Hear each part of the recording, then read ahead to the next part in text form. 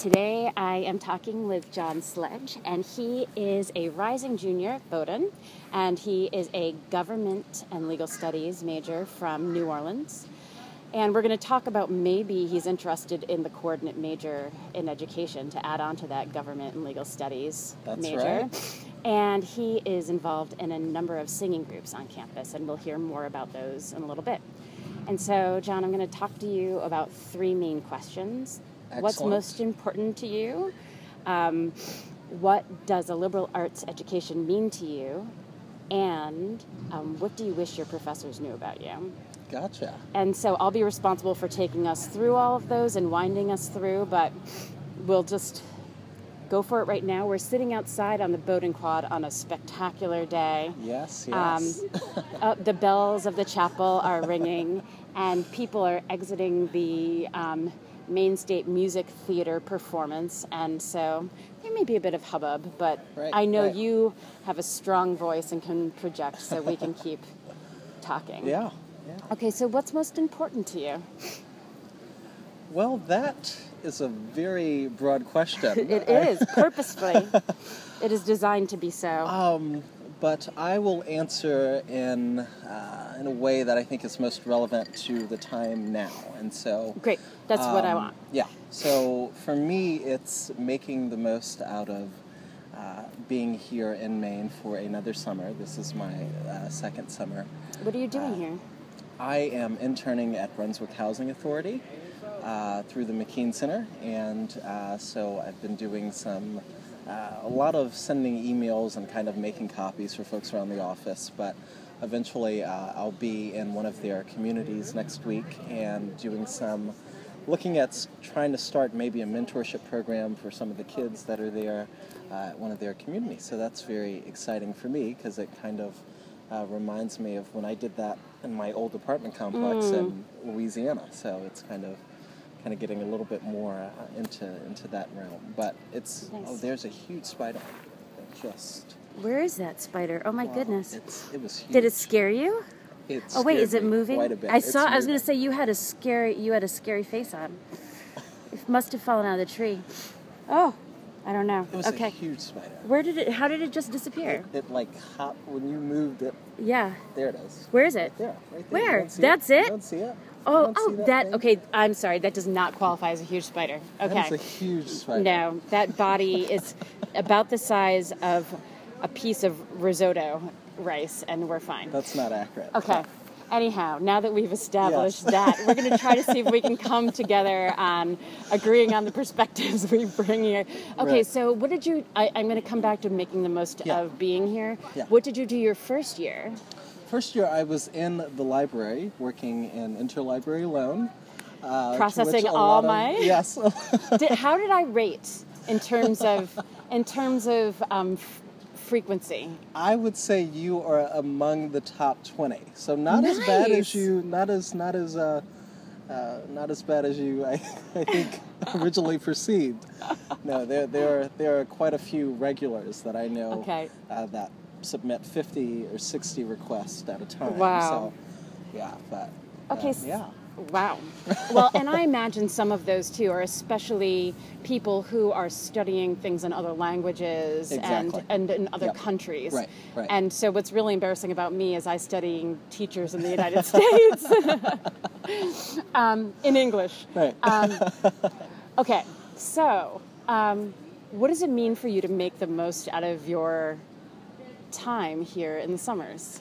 Well, I think it's me trying to be very aware of the fact that, eventually I'm not going to be in college forever, and that these summers are eventually going to end in the sense that I'll be just working all the time or, doing other things like that. So it's important for me to kind of get as much exposure around the community around me, kind of get involved.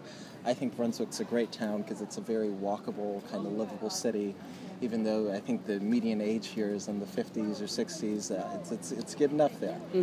But it's a very kind of place that I feel that I can get really engaged. So I go to the theater, I take a walk downtown, visit Midcoast Hunger and things like that. So it's all about kind of immersing yourself in the area around you. You don't have to answer any question I ask you, so I Okay. want you to know that. But I'm curious, when you walk around Brunswick in one of the, or maybe the whitest state in the nation, as a black man, what's that like? You know,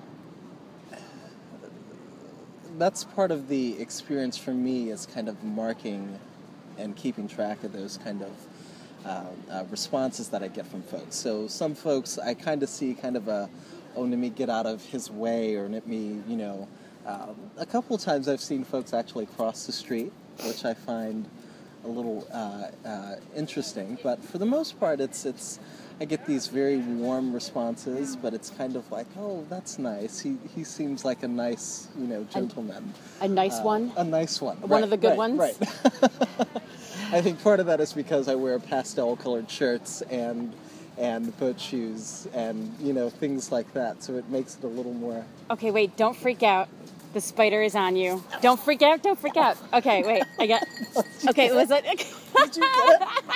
Did you get it? Yeah, I did. You're fine. Sit over here. Okay. All right. Spiders and I don't get along. Okay. We've just figured that. I did not know that about you. Now I do. So this is a very this is educational, an illuminating conversation we're having. Yes. It was technically not on your flesh at all. Oh. It was on your sneaker or on your boat shoes. Let me say. I also noticed that you are wearing a cap that has Bowdoin emblazed on it. Is that strategic? That is strategic, but partially because I was going to wear another hat. Yes. Which is kind of my favorite hat. It's for a particular presidential candidate. Who is your... Can we talk about that? Yes, we can certainly talk about that. Oh my goodness. Tell me who you're... I'm actually like... I'm sort of terrified to have this conversation. I'm trying to fix my face right now. Yeah. To be prepared because... Okay, go ahead. Well, I was going to wear... I got a hat for an early birthday present. Yes. And it has Miss Clinton's that's fine. name all over it. Okay. However, being at Bowdoin, that's kind of a thing that you kind of have to go in the shadows about. I feel. Why? I've gotten so much pushback. I thought you were going to say Trump, and I was really going to try to square that. And I mean, my goodness! I didn't think you went that, but I was just waiting because you said you had sort of prepared me for something that I thought I needed to steal myself for a shock. No. But I've gotten a lot of resistance and kind of conversations that have gotten a little heated with a lot of Sanders supporters here at Bowdoin, and so I feel like the little Clintonites around campus. There are few in number, but yeah. Okay, so sorry. Pre-spider freak out, we were talking about one of your ways of enjoying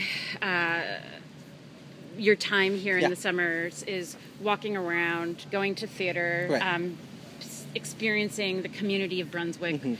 And I had asked you how you experience that in your embodiment as a black man. Right. Is there any more you wanted to say about that? You were saying that you sort of mark that, and then... Right. I'm kind of very... what's diligent? That's the wrong word. I'm going to find the word. Yeah. I do this deliberately. There we go.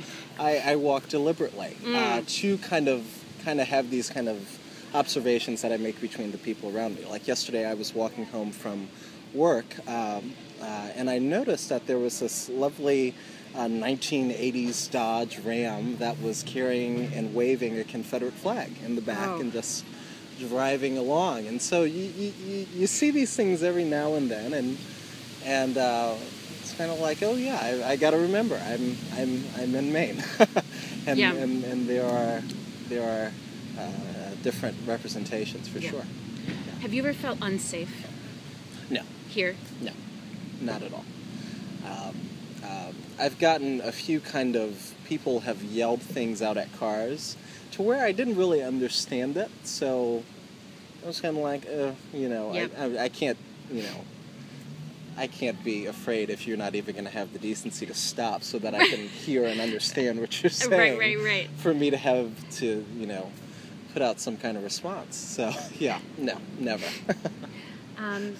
Is there anything else you want to talk about what does it mean to really enjoy your time here in the summer? No, well, I mean, I have a lovely host parents. Can you talk? No one's talked about host parents yeah. yet. Can you talk about what those are? Essentially, it's your kind of family away from home. So who gets host parents? You know, I think you have to be a certain distance from the college, in miles or something like that. But there's a program, and you apply. Now, my host fathers, they're this lovely gay couple, and they have very close family ties. My aunt, or my cousin, worked with the former director of admissions here, actually. So we go back. That's great. So what do you do with your host? So what do you do with your host parents? You know, we have. What do you say? Host parents or host family? Host family, host fam. Okay, host fam. Okay. Older squad, whatever you want to, whatever you want to say. Okay. But we go out to dinner quite a bit.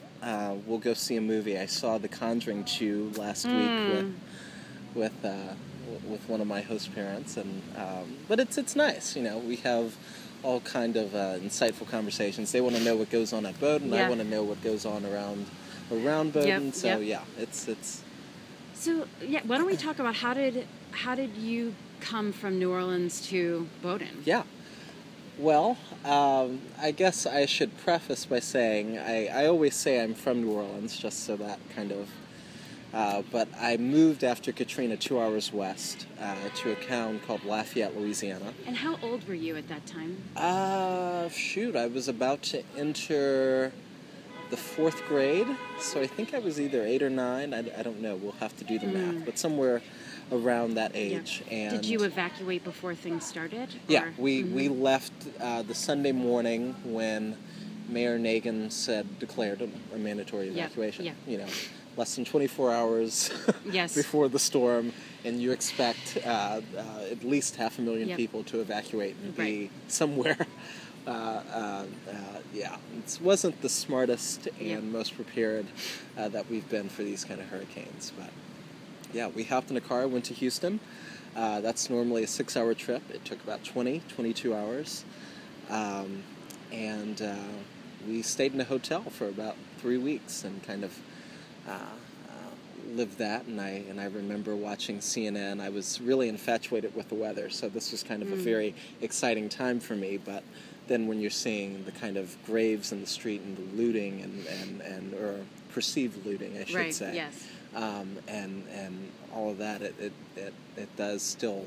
I still have memories of those visuals. I was going to say, that must be such an intense memory for an 8 or 9 year old kid. Yeah. Crazy. Absolutely. Okay, so you go to Lafayette. Yeah. Right? And so do you move permanently there after from Houston? Yeah, my mom had a strong dislike for Texas, particularly. There was no transportation. She was used to New Orleans. There was I think a decent public transportation system, and we lived in a suburb of Houston where you were expected to have a car to get anywhere. So she didn't really like that, and so we moved to Lafayette, and I went to elementary school in a white suburb called Youngsville, Louisiana, and went to elementary, finished my elementary school, went to middle school there for a year, and then my mom and I moved to Lafayette, which is 10 minutes from Youngsville, and I went to a 50-50 black-white school, but on the more north side of town, which is the poorer, blacker side of town. And so that was an interesting kind of the disparity in educational opportunities for those black students compared to me being there for like the advanced program. And there was a gifted program and a French immersion program, but those were predominantly white, so there was a huge disconnect there. Yeah. I'm so interested because you said you listened to Walter Chacon's podcast. Yeah. And so it sounds like you had, through public schools, a bit of what he talked about as his experience of being a student of color at a private school. So maybe not the access to white folks who are as privileged or as elite. I don't know. Right. But that you had, prior to coming to Bowdoin, you had this experience of being in predominantly white schools, at least for a part of the time, and then a 50-50. But then you were probably, if you were in these gifted programs, you were still probably in a predominantly white environment within a 50-50 school. Is that correct? Right. And I would say that. Listening to his interview, I would say I distance myself in the preparedness and the privilege level that I think of many of the students that he kind of interacted with. Yep. But yes, I would agree. That I was kind of always surrounded with a predominantly more white setting. Did that for sure. prepare you to adjust to Bowdoin, or was it still a huge adjustment, just both geographically, culturally, like all of these things? Tell me about that shift. I would say I was not prepared at all, or I actually underestimated, I think, how unready I think I was for a place like Bowdoin, because I was doing fine in my school and interacting with everyone, and I thought I was going to have a pretty easy road, and then coming here, it is such a huge culture shock. Number one, like I would say the southern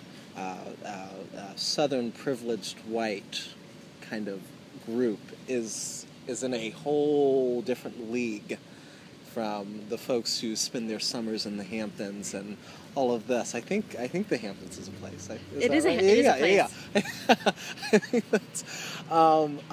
So I've never been invited, but yes, it's a place. So there was that kind of cultural barrier there, the geographic barrier, obviously, me not knowing what snow, really is. Yeah. Obviously those experiences, but also more importantly the academic experiences, because I mean, no matter what, I would say that if you are receiving an education from school like I was in Louisiana, you are disadvantaged no matter if you are white, black, purple, whatever, and is purple a color a human being really is? Maybe in their heart you could take a look and say that. No, that was a little of the Southern Baptist John Sledge coming out, but but I think the only difference is I think you've got one group that will be totally fine, and they're destined for greatness in where they are, in their location, where another is severely disadvantaged. But I think when you put those students up against the folks you'll have here at Bowdoin, they're all disadvantaged, and that's something I'd hopefully like to work on correcting throughout my life. Your own feeling that you are sort of behind the curve, is that what you mean, you want to, not your own, or based on your own experience, you want to make things better for those to come who might have educational experiences. Right. Got it. Right. Yeah. Okay, so let's go back. I took us on a detour. So you went to this high school that sounds kind of great, right? It's got lots of cool programs. Did you do the French immersion? Well, this was middle school. Oh, that's middle school. Okay. And I did not do the gifted program. Okay. And I did not do the French immersion. Okay. But I was in honors, or I think they called them advanced courses. Okay.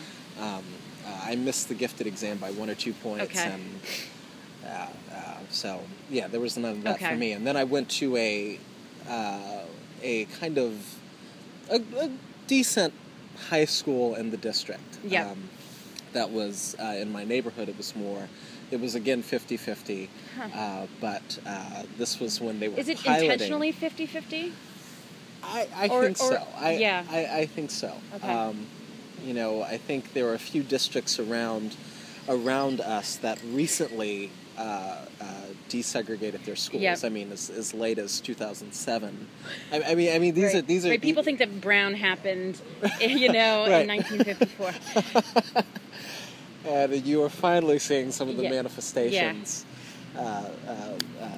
much later. So, yeah, I went to this high school Okay. and where they were piloting AP classes, and so those were Piloting AP, right, yeah, right. yeah. So, Yeah, that's a big difference from people who had 24 AP classes to choose Exactly. from that their parents took when they were in exactly, school. Yeah. exactly. So how did you learn about Bowdoin? Well, my high school guidance counselor, when it came down to applying for applications, she said, "Well, John, where are you looking? Are you going to LSU or are you going to UL? Or are you going to SLCC?" Right. And that's kind of the track for Yep. so many students at that school. Yep. Is you graduate here, you go to the state school. Yep. TOPS, which is our kind of education program that's facing enormous budget shortfalls. Yep. That pays for your way, and that's it. And so my cousin served as my college counselor, and so she sat with me, and we did the safety stretch, and what's the middle one? Moderate, or I don't know. Safety, or maybe it's just safety and stretch. I don't know. I don't know. I'm somehow imagining Yeah. like a triangle Yes. with three Yes, tiers. yes. But anyway, I kind of had the big boys. I had Harvard on the Yeah. list, and I had Georgetown. Yeah. And then I had some really, what she called wacky ones, like U Michigan and Yeah. UT Austin. Yeah. Which I think are still fabulous Yep. schools. But she said, "Well, how about Bowdoin?" And I said, I don't know anything about Right, Bowdoin. Where right. is it? Oh, Maine. Did you know Maine was a state I didn't. in the I U.S.? didn't. That's a joke that I often Yeah. talk about on my tours, actually. But Oh, are you a tour? yeah, Okay. yeah. So she went through the process with me, reviewed essays, Mm-hmm. and did all of that stuff, and I applied for the Explore program, Yeah. so I got to come here for Great. a few days and What's the Explore program? get a feel. It's essentially they target underrepresented students, Yep. and they offer to fly them up for a weekend and kind of experience college life. You go to a class or two, you get to go to, I think, the dance performance or the music. You get a feel for campus life academically Mm-hmm. and socially. And I fell in love with the campus. I had a great time, and I met some really nice people, and I said, I think this could work. And for me, it wasn't... I didn't have a strong affinity toward any school. I think that was part of the reason why, while my list of colleges on paper was 8, I actually applied to 15 or 16 because I liked a little bit of that school seems Yeah. interesting, blah blah blah, and I kind of like the idea of Yep. having so many options, and but it was always a place where I was like, well, I just need to do this, and this. I need to thrive academically so I can move here and then pursue that and, Yep. and move along. So, and Bowdoin fit the bill. So how did you end up adjusting academically if you felt like you came underprepared? Not by any fault of Right, your own, right. but due to the fact of the quality of education that was offered to you. I gotta say, I'm about to enter the fall semester of my junior year, and I felt that I finally found my groove last semester. Mm-hmm.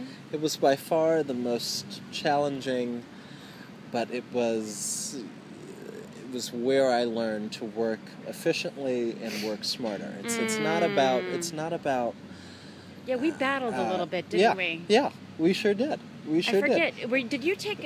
You took the Urban Ed, Urban yeah. Ed. Did you take it in your first I semester? took it my first semester. Oh my goodness! What were you thinking? You really convinced me to let you. I did. in. I did. And you agreed. You agreed. I don't regret it. Do you I regret don't it? regret it at all. I don't regret it. We There are battled, though, There are some about- other things that I do regret, like What do you regret? taking 2 semesters of chemistry instead of realizing after one that this was probably not going to be very successful. But No, but I'm also grateful for those experiences. Mm-hmm. I mean, I think part of it is having a strong support system, and then realizing that I've got to be reminded that they're here for you at the end of the day, you know. Right. And so, getting the humility to kind of It's hard. Yeah, Yeah. to kind of plea for help is something that was a big kind of thing for me, because it's like, I don't really need your help, I don't really need your assistance, when actually I really did. Yeah. And I've learned so much from being from stepping off my high horse and understanding that folks are here for me, you know. Well, and it's so hard to, and I think we probably talked about this. Now that we're talking about these things, I'm starting to remember some of our conversations when you sat in the comfy chair in my office. I do. And that it's so difficult when you, and it's not just you, I'm talking about any student in Bowdoin is top dog at their school. Right. And comes here and you're not used, you don't have a practice of asking for help. You don't have a practice of having to learn how to do certain things or recognize that something's not working, because it all has worked for you up until this point. And it's really, yeah. So what does the liberal arts mean to you? You're sort of right smack in the middle of your liberal arts undergraduate education. What does the liberal arts mean to you? I think it means that, to me, that you take advantage as much as you possibly can with having conversations with people who are different from you.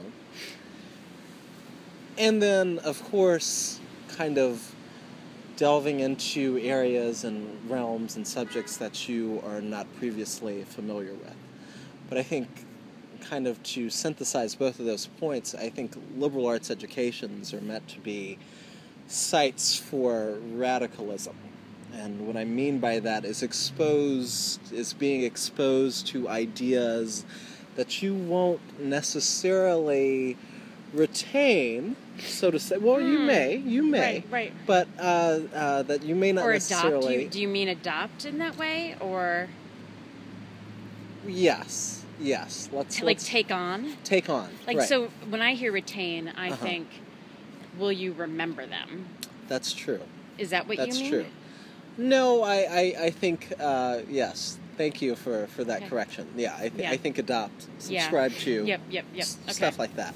Yeah, and I think that's so critically important, because for me, I have been, I think, on the side where I'm exposed to so many different beliefs. So right now a main part of my college experience has been kind of making sense of my previous religious beliefs, while at the same time pushing back against them. And then all the while dealing with people who are not so respectful of my religious beliefs. And then trying to find a happy kind of, where do I fit in and where do I make sense of this between all of that. And that's what I see on Facebook. There are folks, I get a share that thoughts and prayers aren't enough for the Orlando shooting, for example. Oh, right. And then if I scroll down 2 or 3 posts, I've got a picture of a rainbow saying that we should be reminded that, or no disrespect to the victims of the Orlando shooting, but we should be reminded that homosexuality is a sin. And I'm thinking, is this really? Yeah. It's truly kind of this internal struggle that I've experienced time and time again, and to where I actually really like debate and discussion and confrontation and kind of putting this all out there. And because that's right. You and I had fun with because I think Yeah. I think that's what's healthy. Yes. But what I'm seeing is that there is folks on both sides, not politically, but just on a side of a debate, that Of what debate? You could take this on abortion, Yep. gay marriage. You could Okay. take this about affirmative action. You could take this about political correctness. Yep. And what you're seeing is more and more of folks just turning a deaf ear, so to speak, and not really wanting to listen, or resorting to Real pause. simple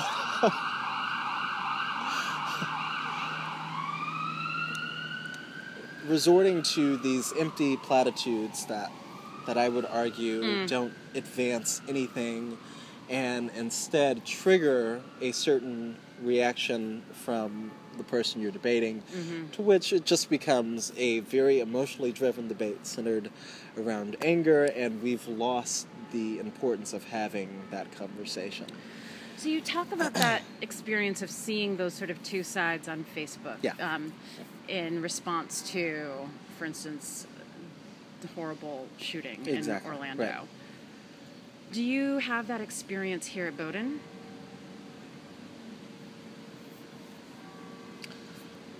I do. I do. I think it is, and I think just the subject matter has changed. It's not so much centered on politics and the like, but rather it's more on more cultural issues and things like that. And there are a lot of posts where folks are throwing out, "No, you're a racist," and blah blah blah, and Yeah. to which I'm kind of this very kind of in the middle kind of person about, because I'm very careful to toss around the word racist and explicitly call someone a racist, when while also being very, very acutely aware of the effects of race and class and privilege on a campus space like Bowdoin. Yep. But I'm very cautious and not, resorting to those kind of things. And I see people who are a little more free about that, and I'm a little kind of, maybe is this the right way we want to address this, right? Yep. So yeah. Well, it seems too that for me, I'm even just remembering when I was a teacher that students would sometimes, and I was a teacher in a place where I was usually the only white person in the room, and I just remember things like, "Oh, miss, that's racist," and I'd say, "I think you need to save that word for when you really want it to get some work done for you." Right. And that's just for me. It's Right. not that you should never use that label, but it needs to be drawn upon for instances where you really want to, I don't know, you don't want to cheapen its meaning in any kind of way. It's the idea that I don't want racism and sexism and words like privilege to become buzzwords to where they've lost their meaning, and their credibility is diminished when they have very, very real and dangerous effects. And so, I wholeheartedly agree. We've got to be careful against quickly falling to those words and strengthen our argument a little. I think that's a sign when you quickly invoke that word that you really don't have a strong substantive argument. Yes. And I know a lot of folks disagree with me here on campus when I say something like that. But it's maybe that you should really look at creating good solid points without always resorting to "you're racist," because that's not going to end well for either of you, in the sense that you're not having a productive conversation. Exactly. You're basically yelling for an hour and a half, and that's great. I mean, it's great to let out anger, but if you're trying to be a true advancer of social progress, that's the wrong way to go, in my opinion. Yeah. So, you have 2 more years here at Bowdoin. What do you wish your professors knew about you?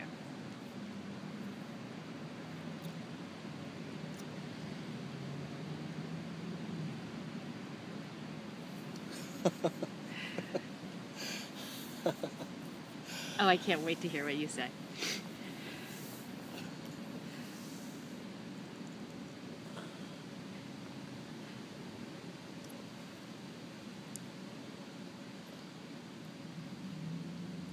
That's too controversial.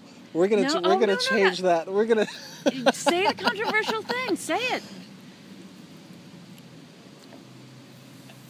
For me, it is,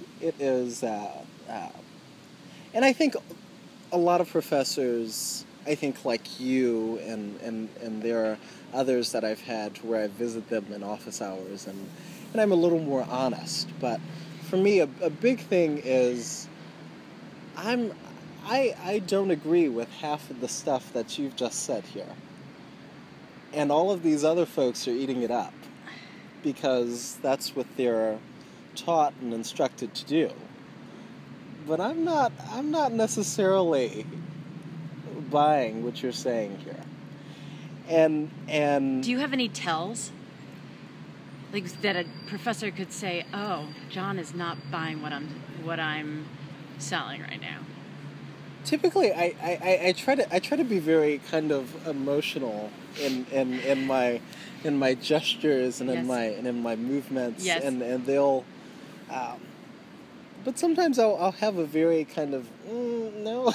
I don't think so. And some professors do a great job at recognizing that.